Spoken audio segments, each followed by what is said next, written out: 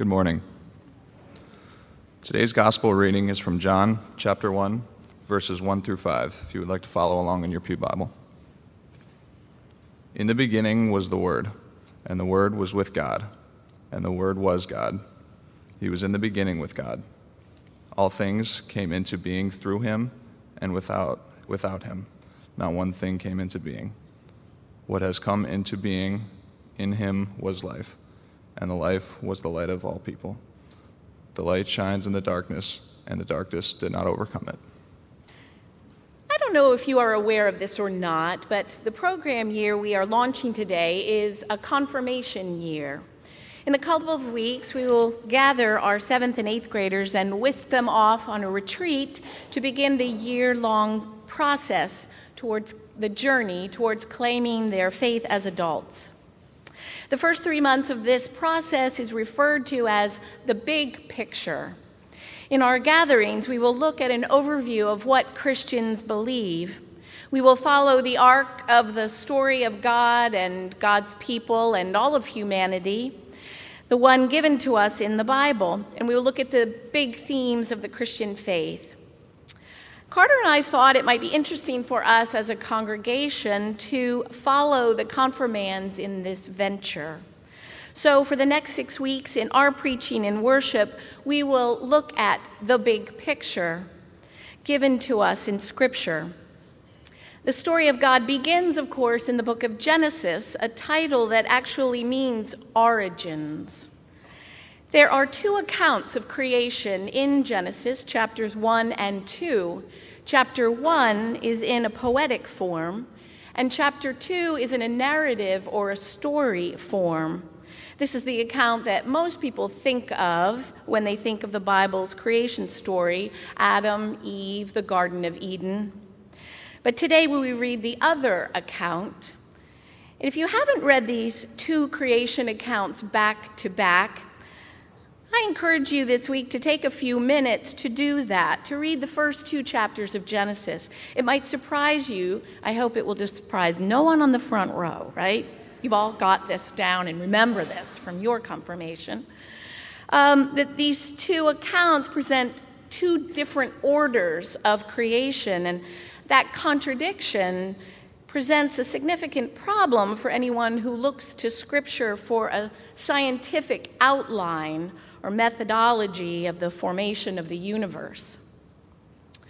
There are so many things we will talk about with the confirmands that arise from just this first chapter of Genesis. They will, of course, absorb them at the level of 7th and 8th graders, and that is a wonderful start. We will talk about the nature of Scripture, how the Bible is not journalism or history in the modern sense of the word, or a science textbook in a post-Newton world. The Bible is a book of theology. That is, it's written over thousands of years, from nomadic peoples to city dwellers in the Roman Empire, people who were God-breathed, as one translation has it. That is, they were inspired, breathed in. The Spirit breathed in them, the Spirit of this God that they were just coming to know. We will talk about the beautiful partnership that God has designed between science and faith, how science and faith answer different and necessary questions, how science answers or seeks to answer questions of how and when, and religion explores answers to questions of who and why. We will talk about what it means to be made in the image of God. Male and female, God created them, Genesis says. Does this mean that God has a body like a person, then a body like a male or a female? No. That's not what the Hebrew word image, tselem, means. So what does it mean? We will talk about that. And what does it tell us about what it means to be human? It is genuinely thrilling to witness young disciples' minds being exploding and being awakened to such conversations. If you are a parent or a grandparent, I hope you'll jump into the conversation with them as far as they will allow it. And these are the kinds of conversation that those of us who have been confirmed at all ages have in ongoing small groups in the church, Bible studies and Sunday school classes and prayer circles. Jump in. But as compelling as these topics are, they are not the very first thing that Scripture wants to tell us. So this morning, let us listen to the first syllables of the Word of God, the first whispers that the Spirit utters. How do the God-breathed Scriptures begin to introduce us to the divine being? To hear these words from Genesis afresh, I'd like to invite you to listen to them in the way that we do with the confirmation class, as a guided meditation.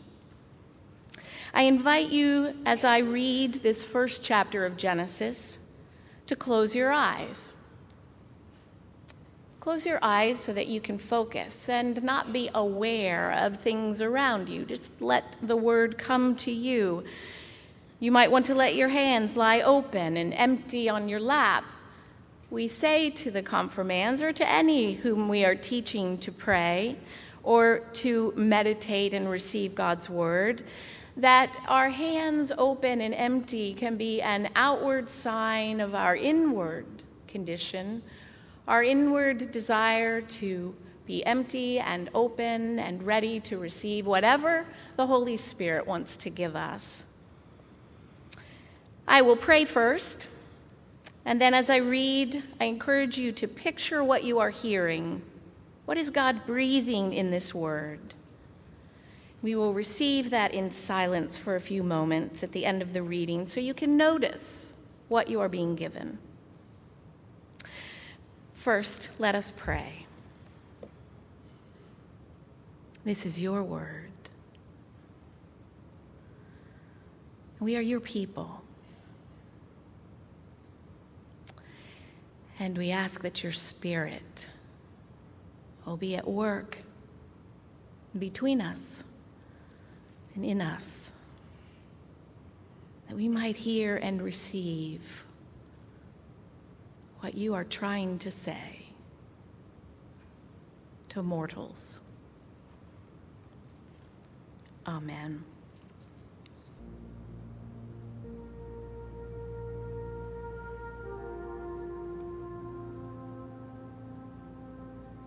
In the beginning, when God created the heavens and the earth was a formless void, and darkness covered the face of the deep, while a wind from God vibrated, hovered, swept over the face of the waters. Then God said, "Let there be light." And there was light. And God saw that the light was good. And God separated the light from the darkness. God called the light day, and the darkness he called night. And there was evening, and there was morning, the first day. And God said, "Let there be a dome in the midst of the waters, and let it separate the waters from the waters." So God made the dome and separated the waters that were under the dome from the waters that were above the dome. And it was so. God called the dome sky. And there was evening, and there was morning, the second day. And God said, "Let the waters under the sky be gathered together into one place, and let the dry land appear." And it was so. God called the dry land earth, and the waters that were gathered together he called seas. And God saw that it was good. Then God said, "Let the earth put forth vegetation, plants yielding seed, and fruit trees of every kind on earth that bear fruit with the seed in it." And it was so. The earth brought forth vegetation, plants yielding seed of every kind, and trees of every kind bearing fruit with the seed in it. And God saw that it was good. And there was evening, and there was morning, the third day. And God said, "Let there be lights in the dome of the sky to separate the day from the night. And let them be for signs and for seasons and for days and years. And let them be lights in the dome of the sky to give light upon the earth." And it was so. God made the two great lights, the greater light to rule the day and the lesser light to rule the night, and the stars. God set them in the dome of the sky to give light upon the earth, to rule over the day and over the night, and to separate the light from the darkness. And God saw that it was good. And there was evening, and there was morning, the fourth day. And God said, "Let the waters bring forth swarms of living creatures, and let birds fly above the earth across the dome of the sky." So God created the great sea monsters and every living creature that moves, of every kind, with which the waters swarm, and every winged bird of every kind. And God saw that it was good. God blessed them, saying, "Be fruitful and multiply, and fill the waters in the seas, and let birds multiply on the earth." And there was evening, and there was morning, the fifth day. And God said, "Let the earth bring forth living creatures of every kind, cattle and creeping things, and wild animals of the earth and every kind." And it was so. God made the wild animals of the earth of every kind, and God saw that it was good. Then God said, "Let us make humankind in our image, according to our likeness, and let them have dominion over the fish of the sea, and over the birds of the air, and over the cattle, and over all the wild animals of the earth, and over every creeping thing that creeps upon the earth." So God created humankind in his image. In the image of God, he created them. Male and female, he created them.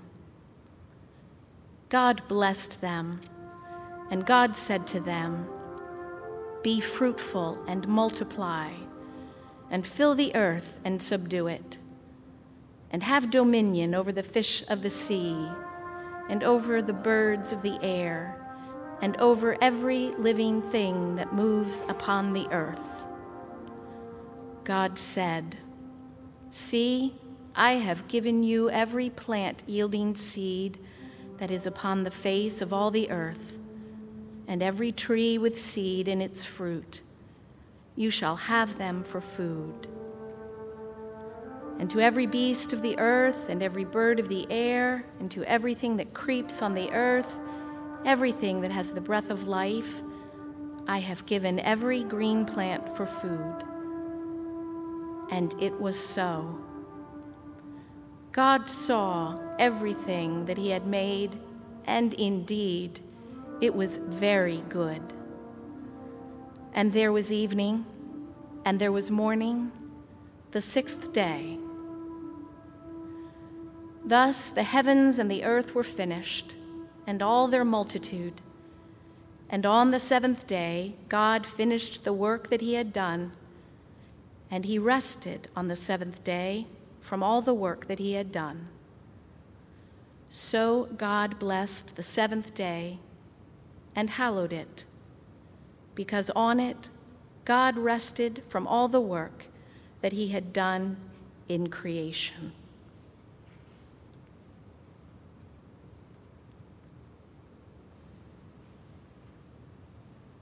Amen.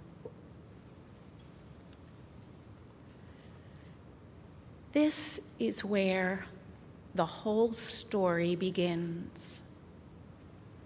In a place, in a moment of mystery, of majesty, of wonder.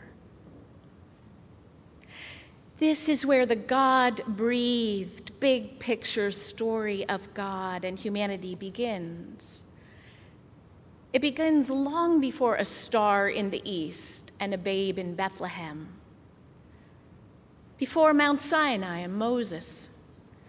It begins even farther back than human beings' appearance on the earth, before land and seas, back beyond the sun, beyond time, beyond order, beyond light. To introduce us to God, the first place Scripture takes us is back to the gates of dawn. And even there, even then, we cannot pass through them.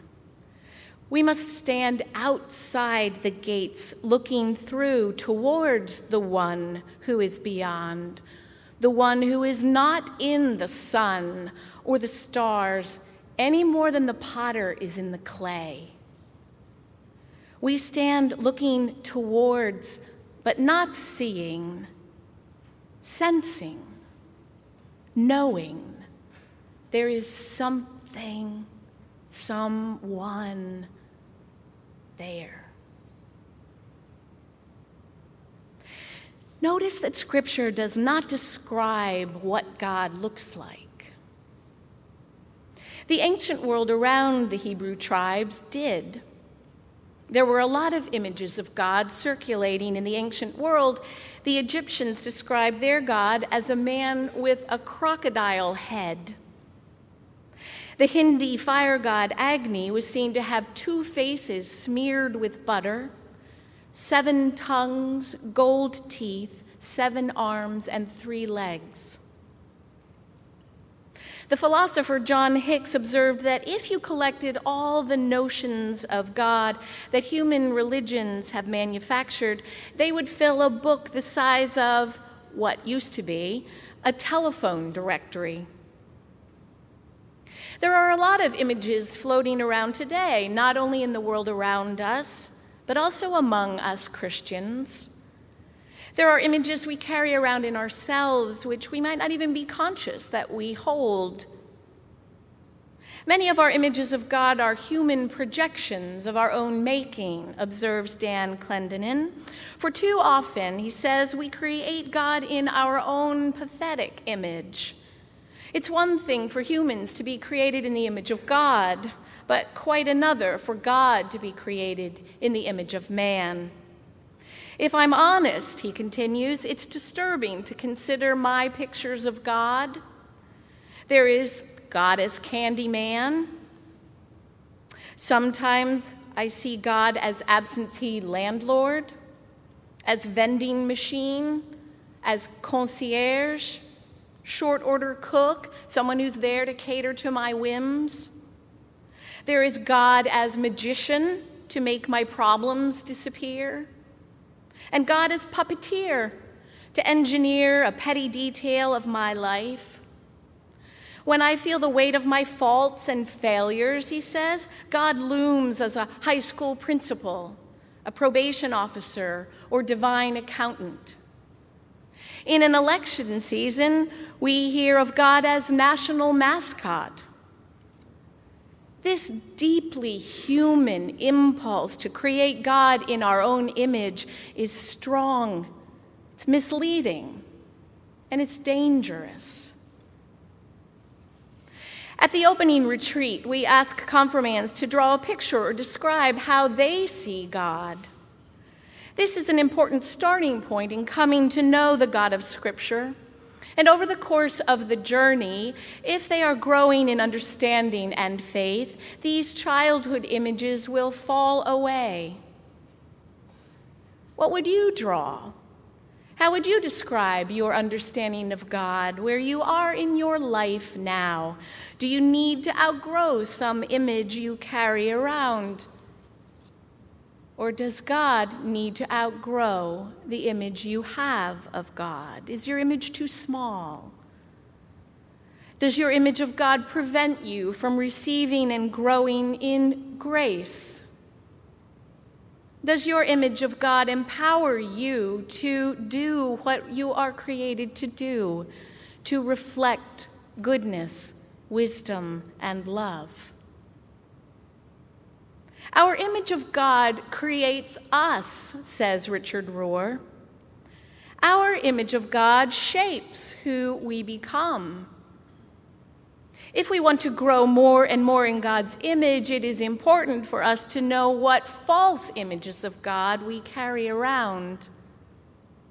Scripture, as it unfolds and will come to be written after this opening chapter, will compare God to many things as the people of God will try to express their experience and their changing understanding of this divine Holy One.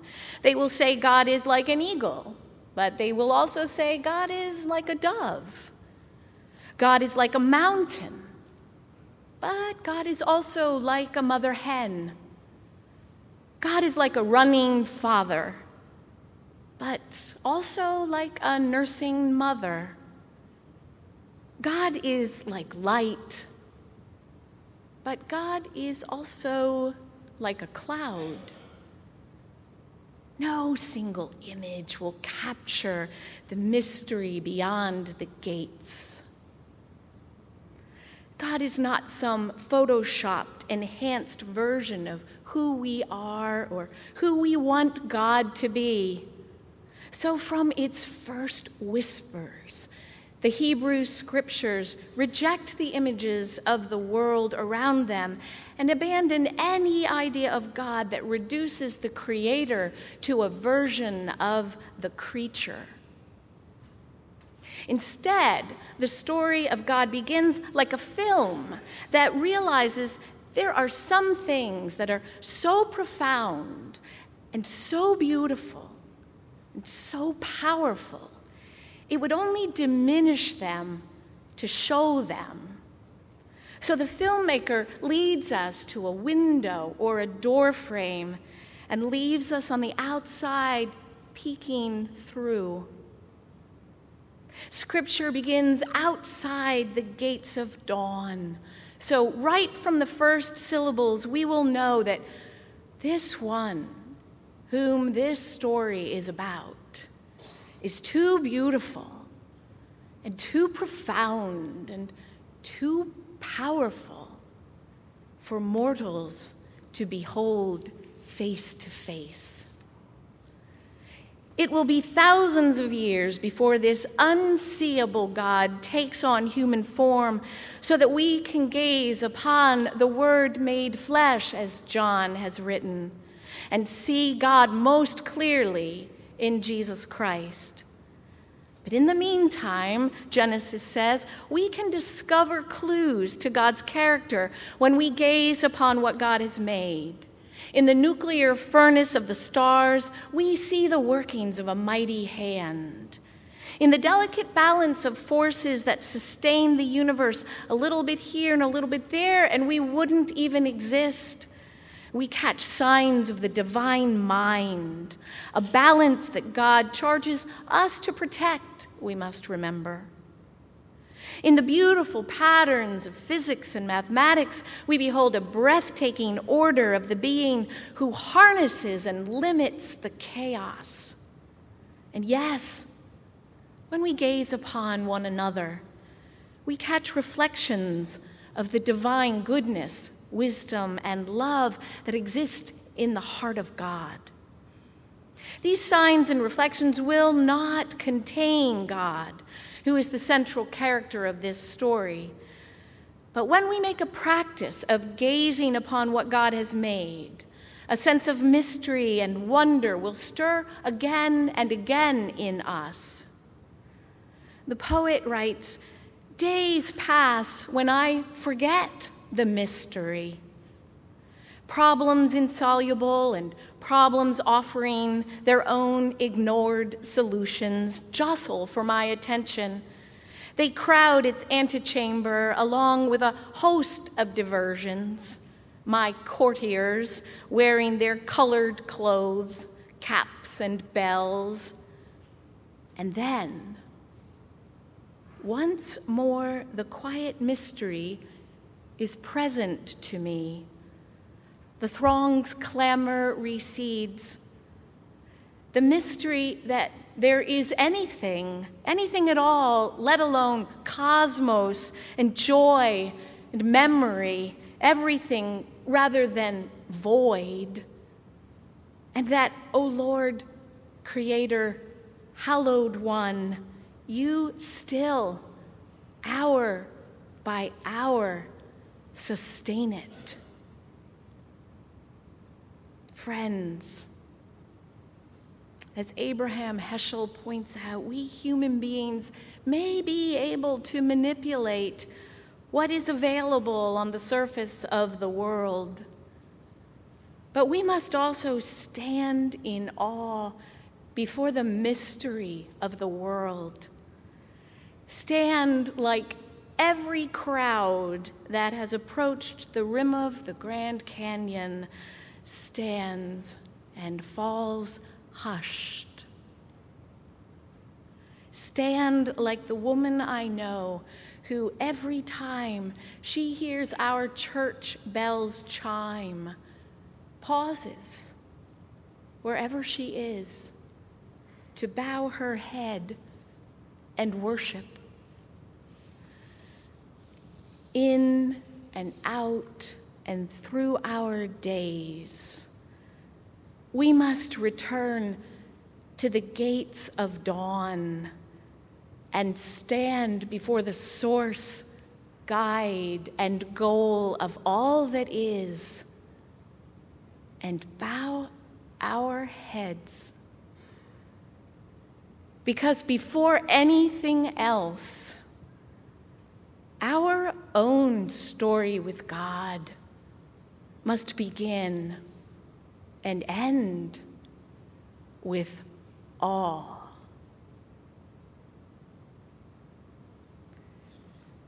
Amen.